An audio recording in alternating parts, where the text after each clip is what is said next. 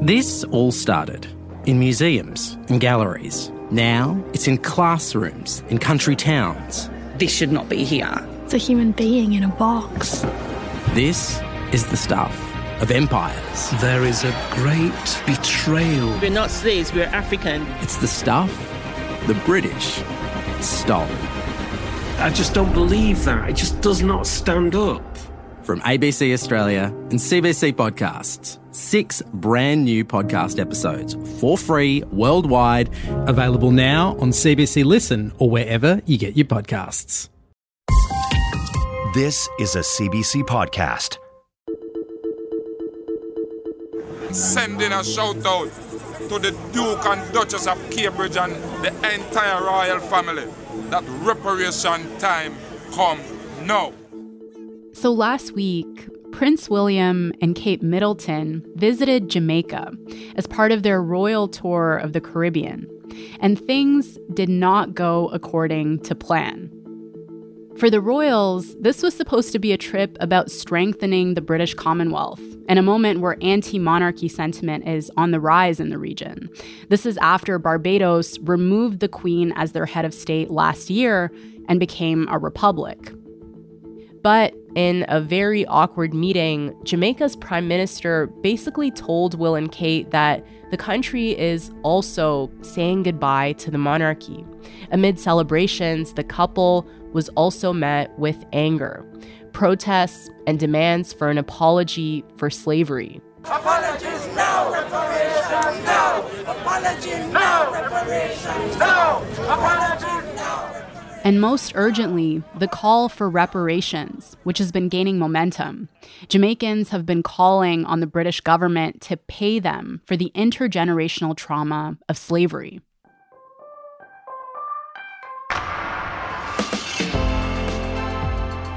This week, we're unpacking all of that. Jamaica's case for reparations, and why the royal family's on the receiving end of so much of this fury. And we'll hear about the history of their involvement in the slave trade in a bit. But first, we're going to Jamaica to hear from someone who's leading the fight for reparations today. I'm Tamara Kandaker, and you're listening to Nothing is Foreign.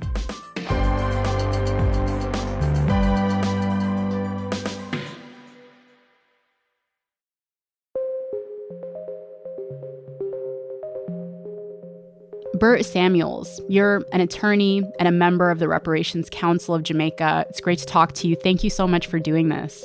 Yes, good.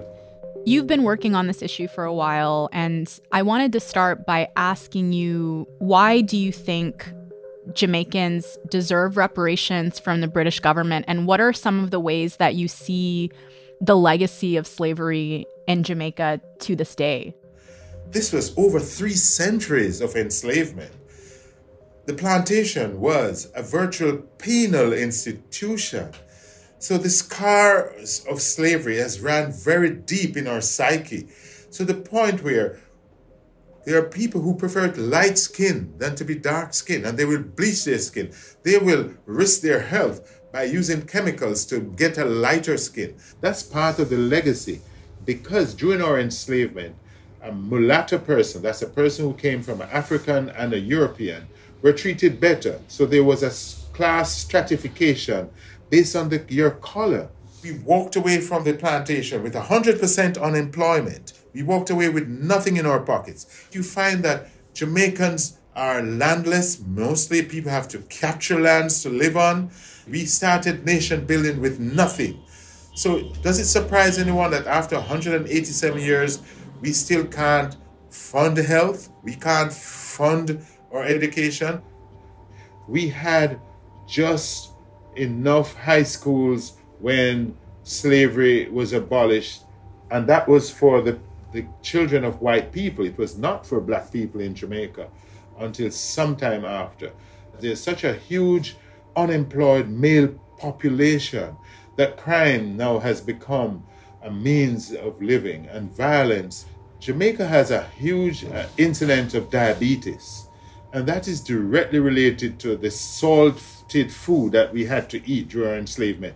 So we've acquired this liking for salt. which has made the rate in diabetes in Jamaica and the region one of the highest in the world. So you've been working on this now for 10 years, and if you had to describe the mood during the Royals' visit this time around when it comes to this conversation around reparations, do you think that more people are rallying around this cause now than they have before? Most certainly. The call for reparation, the renewal, the re-education of the population. We felt that the time has come when the statutes which celebrate the past of enslavement and slave traders no longer being tolerated on English soil. The Black Lives Matter movement is really to say we matter. And we saw that as a catalyst in 2020-21, which has justified and given new blood to the struggle for reparation. One of the things that attracted us to the momentum of the struggle for reparation was the taking down of, for example, of Colson's statue in England. A statue of a 17th century slave trader was pulled down in the UK city Bristol on Sunday, as protests against police brutality and racism continued for a second day. The statue of Edward Colston was dragged through the streets and thrown in a river, as a part of demonstrations that have spread across the world, sparked by... There's a huge West Indian population in England. We challenged them to lobby their respective members of parliament, to bring the matter to parliament. So we're hoping that the multifaceted approach will help, and bringing pressure from all corners will help. When Jamaica has asked for reparations in the past, what has been the response from the UK government? In 2015, letters of demand were written by the respective governments in the Caribbean to the French-owning countries, to the Dutch-owning territories, to the English-owning. In 2015, both political parties gave bipartisan support to the fact that Jamaica should seek reparation from the British government. That was a great achievement, because not often do the two main political parties in Jamaica come together on any issue. The common thread through all the responses was that it's something of the past. No, we will not look into it. What about we've been giving you aid, and therefore that's as best we can do. There was not even an entertainment to sit around a table and to mediate about it. The British Prime Minister Cameron was bold enough to come here in 2015 and said that in response to reparation, that we should not look in the past, we should look forward. I acknowledge that these wounds run very deep indeed, but I do hope that as friends who have gone through so much together since those darkest of times, we can move on from this painful legacy and continue to build for the future. The only thing he came here in 2015 was to offer us a prison. There have been strong reactions from Jamaicans, with some expressing objection to a decision by the British government to give Jamaica £25 million to build a new prison here. Britain's Prime Minister... Too much suffering in our country for the government to build prison for poor people. Youth them want to work. Youth them in the street are hustling and still fight the youth them. And if you build more opportunity for youth them, that youth them can get something for do. Foolish government to do with the country. So how do you decide on a number? What is the number that you're asking for? So there are different approaches. There are some people say, listen, because it's difficult to measure pain and suffering, and it's a labor claim along with a claim for damages, personal injury.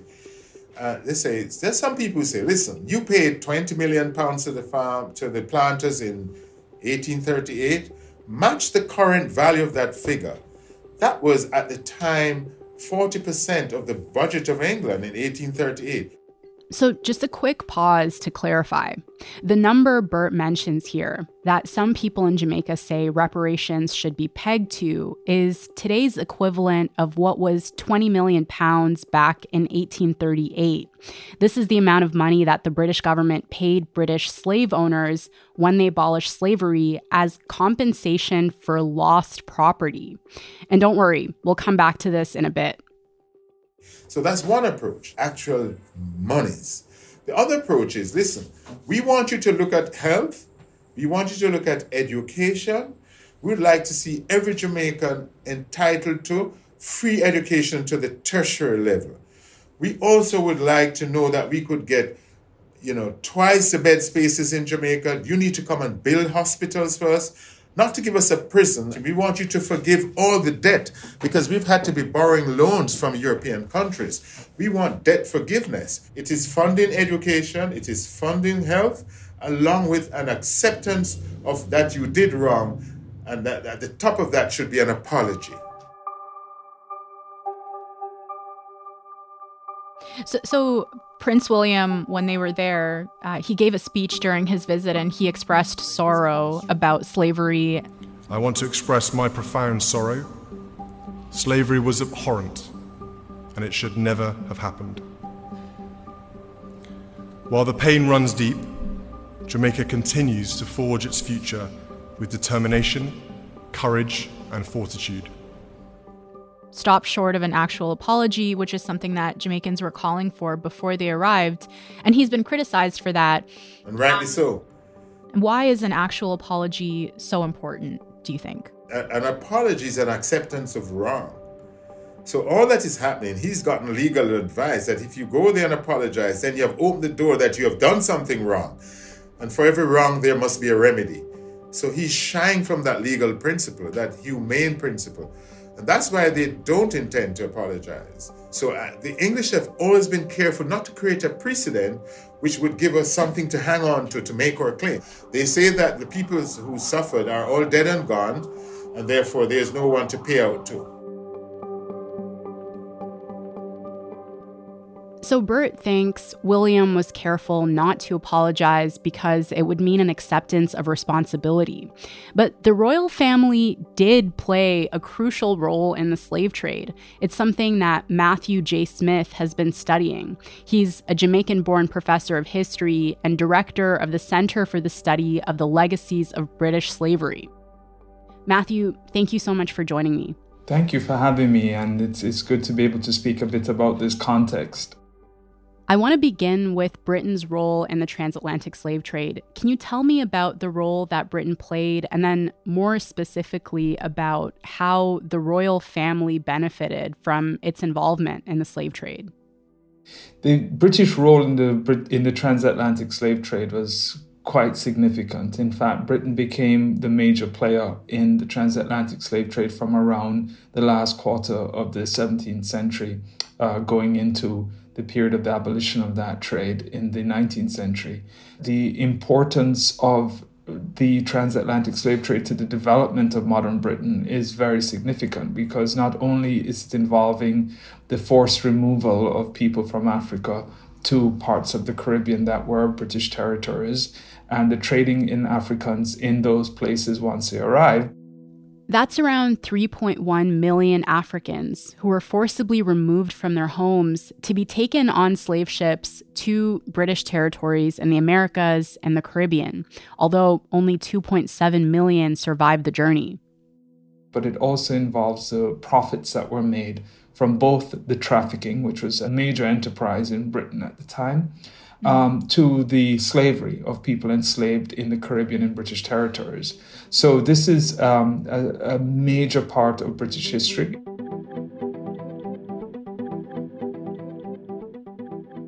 The royal family's involvement in the slave trade started in the 1560s with Queen Elizabeth I. She's the one who approved a trip by a naval commander named John Hawkins. He became the first known English person to include enslaved Africans in his cargo. And the story goes that she was so impressed by this that she ended up sponsoring his subsequent trips. But it was in the 1660s, around 100 years later, that the royal family started to get involved in the slave trade in a major way. By giving a charter that would eventually lead to the establishment of the Royal African Company, in many respects that became crucial in the development of the British transatlantic slave trade. The Royal African Company was established in 1660 by the Duke of York, who later became King James, with the help of then King Charles. It extracted goods like gold and ivory from West Africa, and it made the slave trade extremely lucrative for the royal family. Prior to that, the transportation of people from Africa forcibly removed to places in the Americas was done by Portuguese shippers, Dutch shippers as well.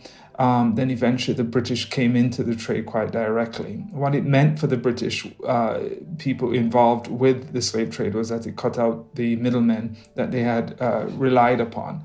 And that had the double consequence of increasing the numbers of people coming from Africa to British islands and territories, but also in those places, the expansion of slavery as a system. Britain declared the end of slavery with its abolition decree in 1834.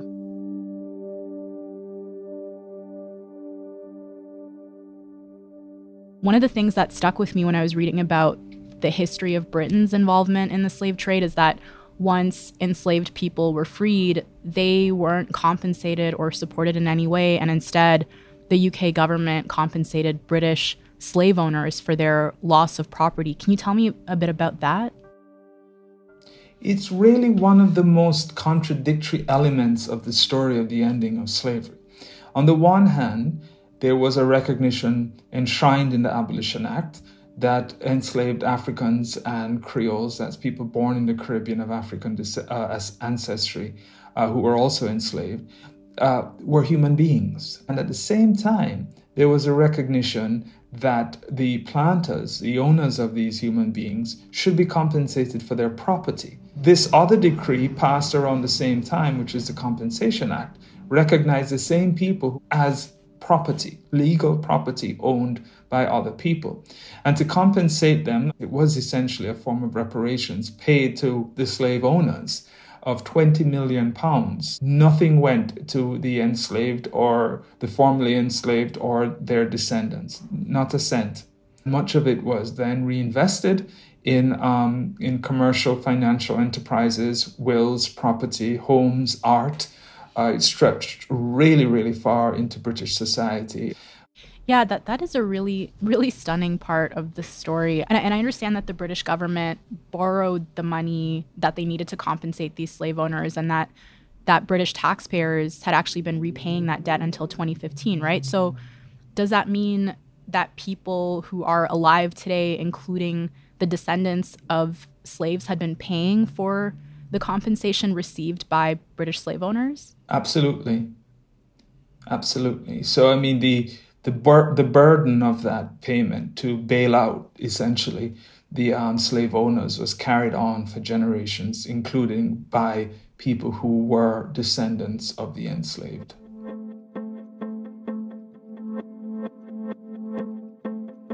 So Jamaica gained its independence from Britain in 1962, but it's still part of the Commonwealth, which means that the Queen is still its head of state. And last week, before the royals arrived, Jamaicans were calling for her to be removed as the head of state. And when they got there, Prime Minister Andrew Holness told them that the country would be leaving them behind. And we are moving on. And we intend to attain in short order our development goals. And fulfill our true ambitions and destiny as an independent, developed, prosperous country. What's the significance of the Queen still being the head of state in Jamaica? What does that mean in a practical sense?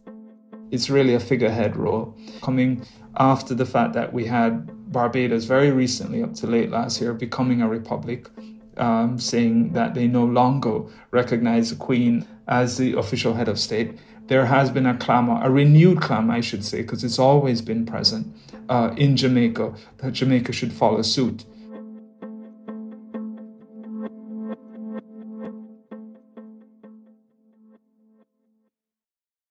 Hey friends, I'm Alamin Abdul Mahmoud. I'm the host of the new podcast, Commotion.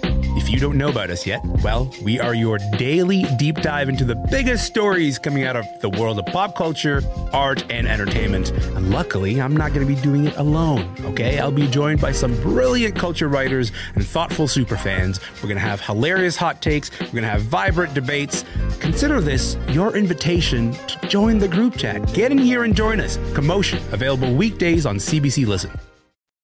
According to polling from 2020, the majority of Jamaicans want the Queen removed as their head of state.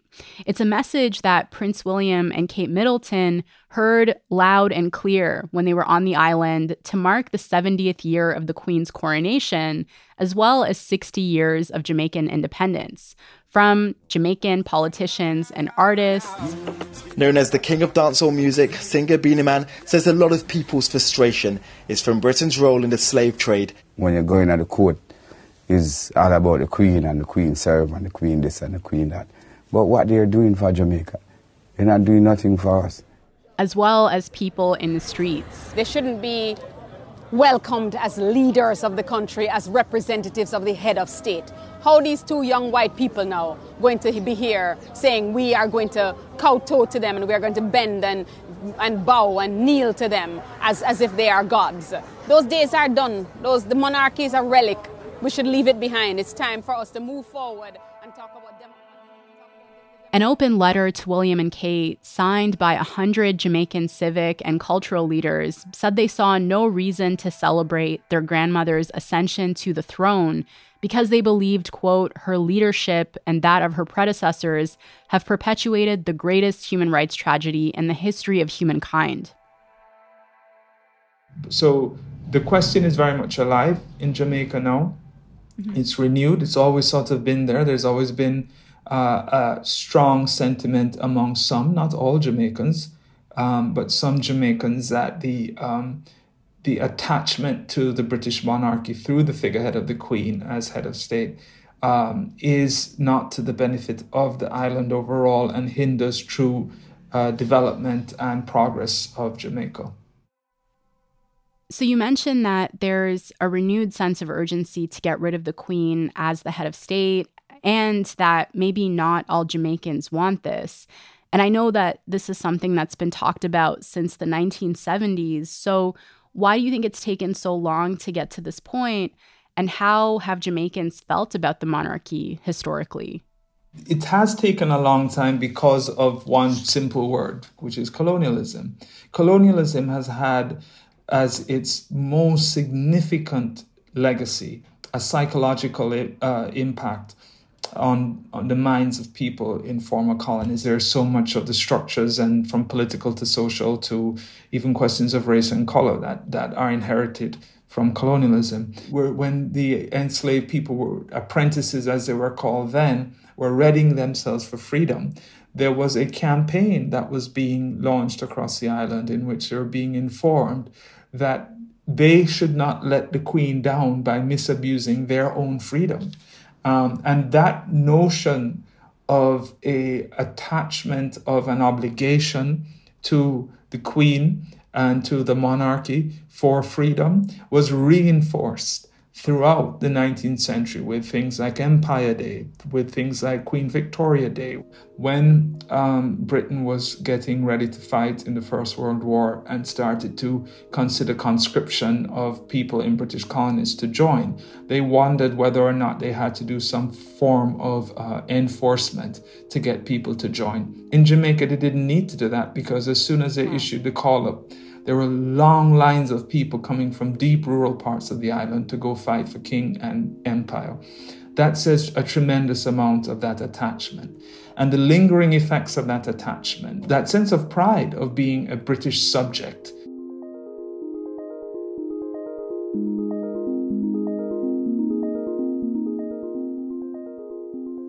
Now that Jamaica's Prime Minister, Andrew Holness, has declared Jamaica's plans to become a republic, there's pressure on him to make this a reality. To make it happen, Jamaica will need to have a referendum, as per its constitution. As for reparations, Jamaica is part of a coalition of countries in the Caribbean working towards the same goal. If Jamaica succeeds, it'll be the first country ever to get reparations for slavery from a former colonial power. The documents for their petition are currently being prepared with the help of international legal scholars and their own ministry. But while this feels like a watershed moment, resistance isn't new to Jamaica. It's always been there, since long before the abolition of slavery. the story of resistance is a parallel story to the unfurling of the history of Jamaica. It's always there. It's constant. And one can perhaps make a very valid argument that it was there from the arrival of the Africans who first came and who resisted slavery on the ship. Africans also resisted slavery on the plantations and rebellions led by people like Sam Sharp, the slave of an English lawyer in Montego Bay who led the 1831 rebellion, paving the way to the end of slavery in Jamaica. Here's Bert again. So European historians would like us to believe that slavery ended because of the benevolence of white people and because the British anti-slavery movement finally caused the English planters to surrender and say it is wrong. That's not so.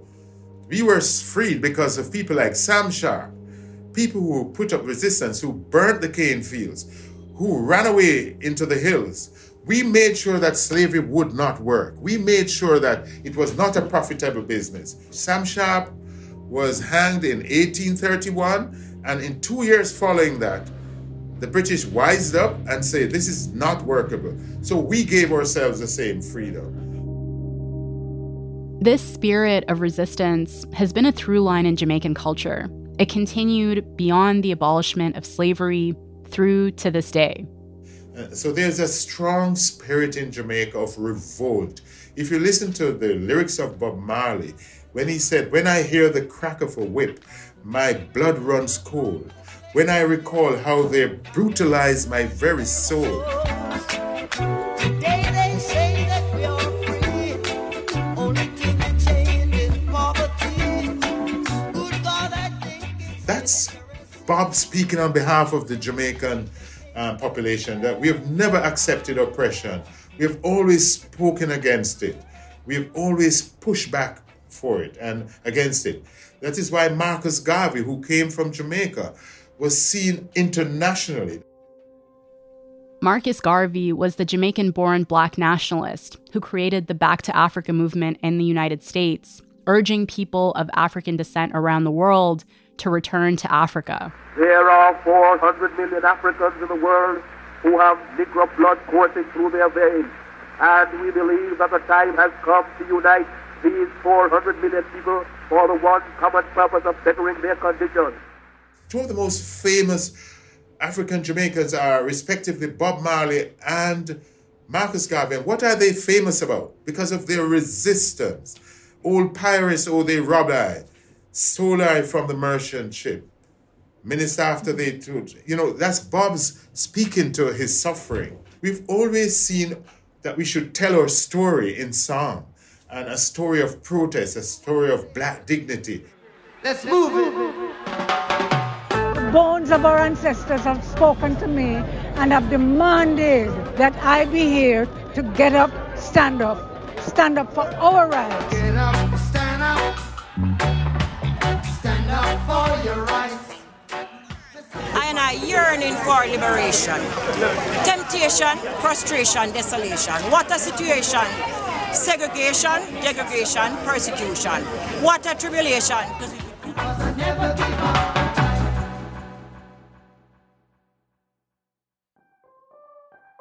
All right, that's all for this week. You've been listening to Nothing is Foreign. Our producer is Joyita Shangupta. Our sound designer is Graham McDonald. And our showrunner is Adrian Chung. Nothing is Foreign is a co-production of CBC News and CBC Podcasts. Willow Smith is our senior producer, and Nick McCabe-Locos is our executive producer. Our theme music is by Joseph Shabison. If you like this episode and you want to help new listeners find the show, please take a second to rate and review us wherever you're listening. You can also find us on Facebook and Twitter and Instagram at CBC Podcasts. I'm Tamara Kandaker. Thank you so much for listening, and I will talk to you back here next week.